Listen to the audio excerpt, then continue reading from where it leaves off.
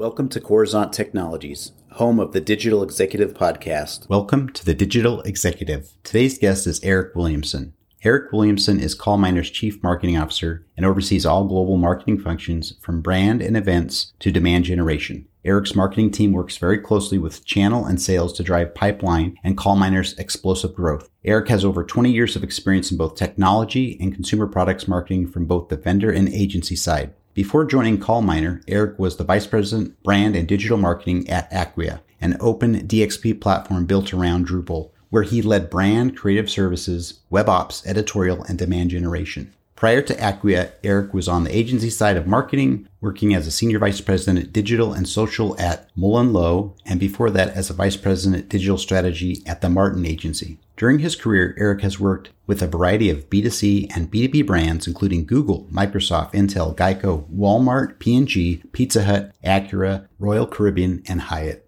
Well, good afternoon, Eric. Welcome to the show. Thank you for having me.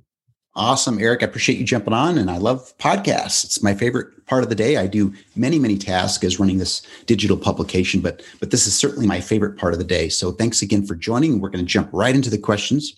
So Eric, let's talk a little bit about your career. You've got that career in marketing, digital strategy, and now you're the Chief Marketing Officer at CallMiner. Could you share with our audience the secret to your career growth and what inspires you? Certainly. So I definitely have, I don't know if you would call it, a serendipitous career path, but it's largely been in marketing the bulk of my career. I did have one job straight out of college that was basically a BDR job, which I think taught me a lot of some fundamentals that have luckily helped me, especially on the client side. But I spent the bulk of my career on the agency side, actually. Started off working at a couple smaller, this is way back in the day, but started working on a couple smaller web design type shops when the internet was still quite new, and then ultimately ended up at two different large multi-channel agencies. One was the Martin Agency and worked on Walmart and Microsoft and a bunch of other big brands. And then ultimately my career led me here to the Boston area where I worked at Mullen Lowe, working on, everything from Royal Caribbean to Google to Acura. So I've had a ton of experience, actually more experience on the B2C side than on the B2B side. Then around, 2017, interesting opportunity presented itself to join Acquia, which is a tech company here in Boston, based in Boston, but they're global. They are a open digital experience platform. So they compete against Sitecore and Adobe and Episerver. And essentially, I oversaw all of brand, all of demand gen, a bunch of different functions within marketing, and was there for a few years. We had a successful exit with, now they are part of the Vista private equity portfolio. And then from there, this opportunity presented itself at CallMiner. And so that's brought me here. It's, the decision to go from Acquia to CallMiner twofold. I really saw there was this huge opportunity. One, I think the industry around data, artificial intelligence, customer experience platforms, there's a really big opportunity for that industry. And CallMiner's right at this place where, we've had a lot of tremendous growth, but we're right at that point where we need to now scale that. And, I've been through that journey at Acquia. And so I thought it was a really good opportunity. Had some good interviews with the CEO, Paul, and some of the other C-level executives. And we just really hit it off. So it seemed like a great match. And here I am. That's awesome. I appreciate your share and your breadth of experience across your career, which is helpful for those obviously listening into this podcast. So, Eric, we're going to jump into the pandemic. Everybody globally has had to make major shifts to adapt to this new normal.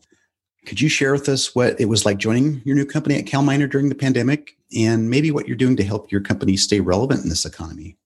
Certainly. So, first and foremost, I never would have expected to be joining a new company in the middle of this. I think just like everyone else who has taken that plunge during this pandemic, I'll be honest, it was pretty scary.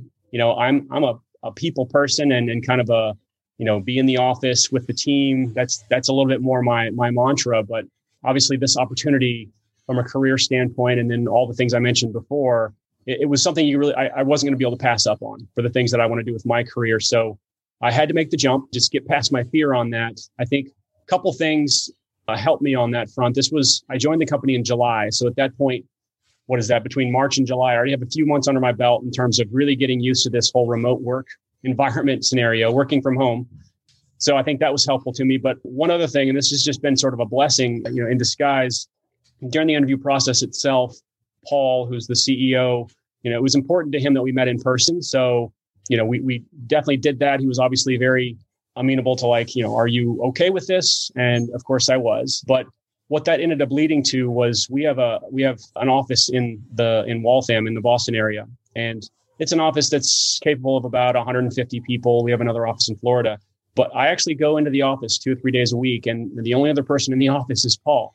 So that has been one of the sort of the best things part of this pandemic in terms of, I think someone who's coming in as a CMO to a company that they're not familiar with, getting up to speed really, really fast is critical. So that ended up being one of the best things because he and I could meet a few times, during the day. I was able to really get up to speed faster, but more importantly, clearly understand what the priorities are and what the critical priorities are of the company, which helped me after about 30 days, make some really good choices on what our 2-year roadmap looks like. So that's been a blessing. And I continue to go in 2 to 3 days a week. It's just us.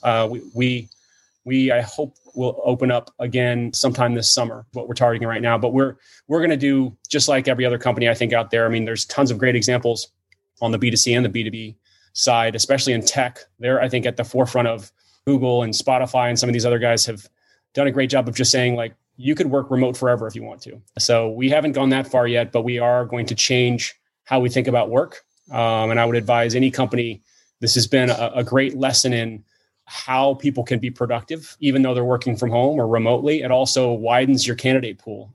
So we have changed a lot of our recruiting practices, whereas it used to be a little bit more focused in on what region you were able to relocate to or that you live in. So this has been a great, I think, help for us in expanding our talent pool.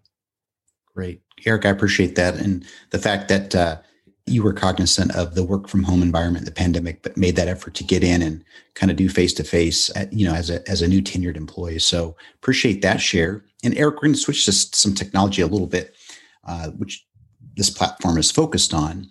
But if you could just tell us, how can marketers better leverage technology like speech analytics data to refine and improve their overall marketing strategy? Certainly. So CallMiner is a platform, and speech analytics is definitely part of it, but omni-channel. So think of any sort of customer service interaction that a consumer may have with a company via text, via chat. Speech actually continues to be one of the biggest ones. So that's why it's at the heart of our platform. But essentially, our technology is able to work at the customer service center level, and it's an operating platform for the agents and the analysts that are holding all those interactions. But then if you level that up at the company level, essentially, just think about it practically. And this is where it connects to what the value is for marketers. I think everybody, from a common sense standpoint, understands that the most valuable source of insight and feedback you could get is from your customers. What's really hard, though, is to do that at scale. So you can glean a lot from a one-to-one conversation, but how do you do that across 1 million interactions? So I think thinking about it that way is a good synopsis of what our platform does. And the real value proposition for our company is those insights. If you can find the top insights and the top sort of trends from all those interactions, that can be extremely valuable to product R&D, to marketing. A lot of times customer experience rolls up underneath marketing. So that's really where the marketing department could change their strategy slightly, thinking about customer experience. And think about it this way: if they're able to understand some of the key trends that are happening, they're able to make some better predictions on how to invest their resources and their media dollars. Thank you, Eric. I appreciate how you're leveraging the technology in that area to make better strategic decisions for not only your company, but for your customers. Thanks again. And Eric, let's jump into the last question. If we could talk just a tad about your career experience, which spans both B2B and B2C marketing, that would be helpful maybe for those looking to grow their career in either leadership or marketing. Certainly. So, like I talked about a little earlier, I've spent the bulk of my career, because it was on the agency side, most of the brands I worked on in those agencies were B2C brands. And I also came up, obviously, from early on in my career all the way up to CMO with marketing as my practice. So I think, in being in the B2B tech world for a little while now, some of the things that I've observed is, first and foremost, I think B2B marketing can get really formulaic really fast. You can start to rely on some of the basic channels of search and email only, things that are much more directly tied. And I think part of that is, one observation is, especially with a lot of B2B tech companies that are earlier on or maybe even mid-stage, a lot of marketing leaders may not have originated from marketing as the beginning of their career. They started in sales or they started in product a lot of times, and they're great marketers, but because they didn't come up from the early parts of their career in marketing, a lot of times they missed some of the fundamentals. Those fundamentals, could be how to properly write a creative brief, what the creative process and the steps that you go through for a proper creative process, and giving creative feedback is really hard, and it's a skill you have to learn. So I think that's one area that B2B marketers could definitely learn from B2C marketers out there. So just the marketing fundamentals. Another one is, I'll steal this. I think it originated from GE, the CMO from GE a few years ago. But a lot of times in B2B, we tend to get really focused in on the account level or the company level or maybe the vertical. And we lose sight of the fact that we're actually still trying to engage with humans. And so I think she phrased it as, B to H.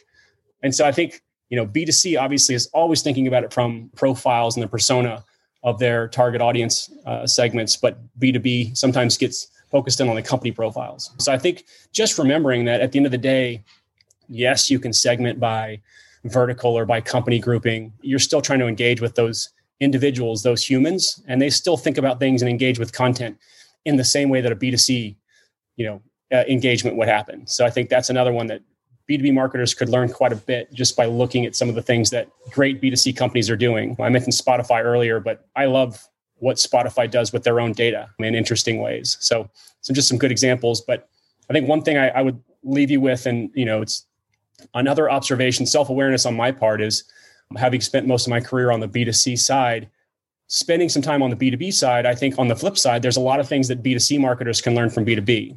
B2B marketers are typically much more aware and directly tied to the bottom line, to driving pipeline and driving, ACV or sales. Whereas on the B2C side, especially on the brand side, whether you're at an agency or you're working within the company on the brand marketing side, it's easy to get really removed and forget that you are spending these ad dollars and you're spending all this time and all this creative work still to drive sales ultimately. So I think, something that B2C can learn from B2B is to always remember that every dollar you're spending and every hour you're spending with resources has to somehow drive sales. So good learning as I shifted into the B2B side, that it was a good reminder for me. Eric, thank you for sharing that. And I think it's important to share that sometimes having that wide breadth of experience in the different verticals can actually help you do better when you do switch that part of your career. So I appreciate the share, and I know our audience will as well. And Eric, I just want to let you know it was a pleasure having you on today, and I look forward to speaking with you real soon. Thank you so much. It's been a pleasure. Bye for now.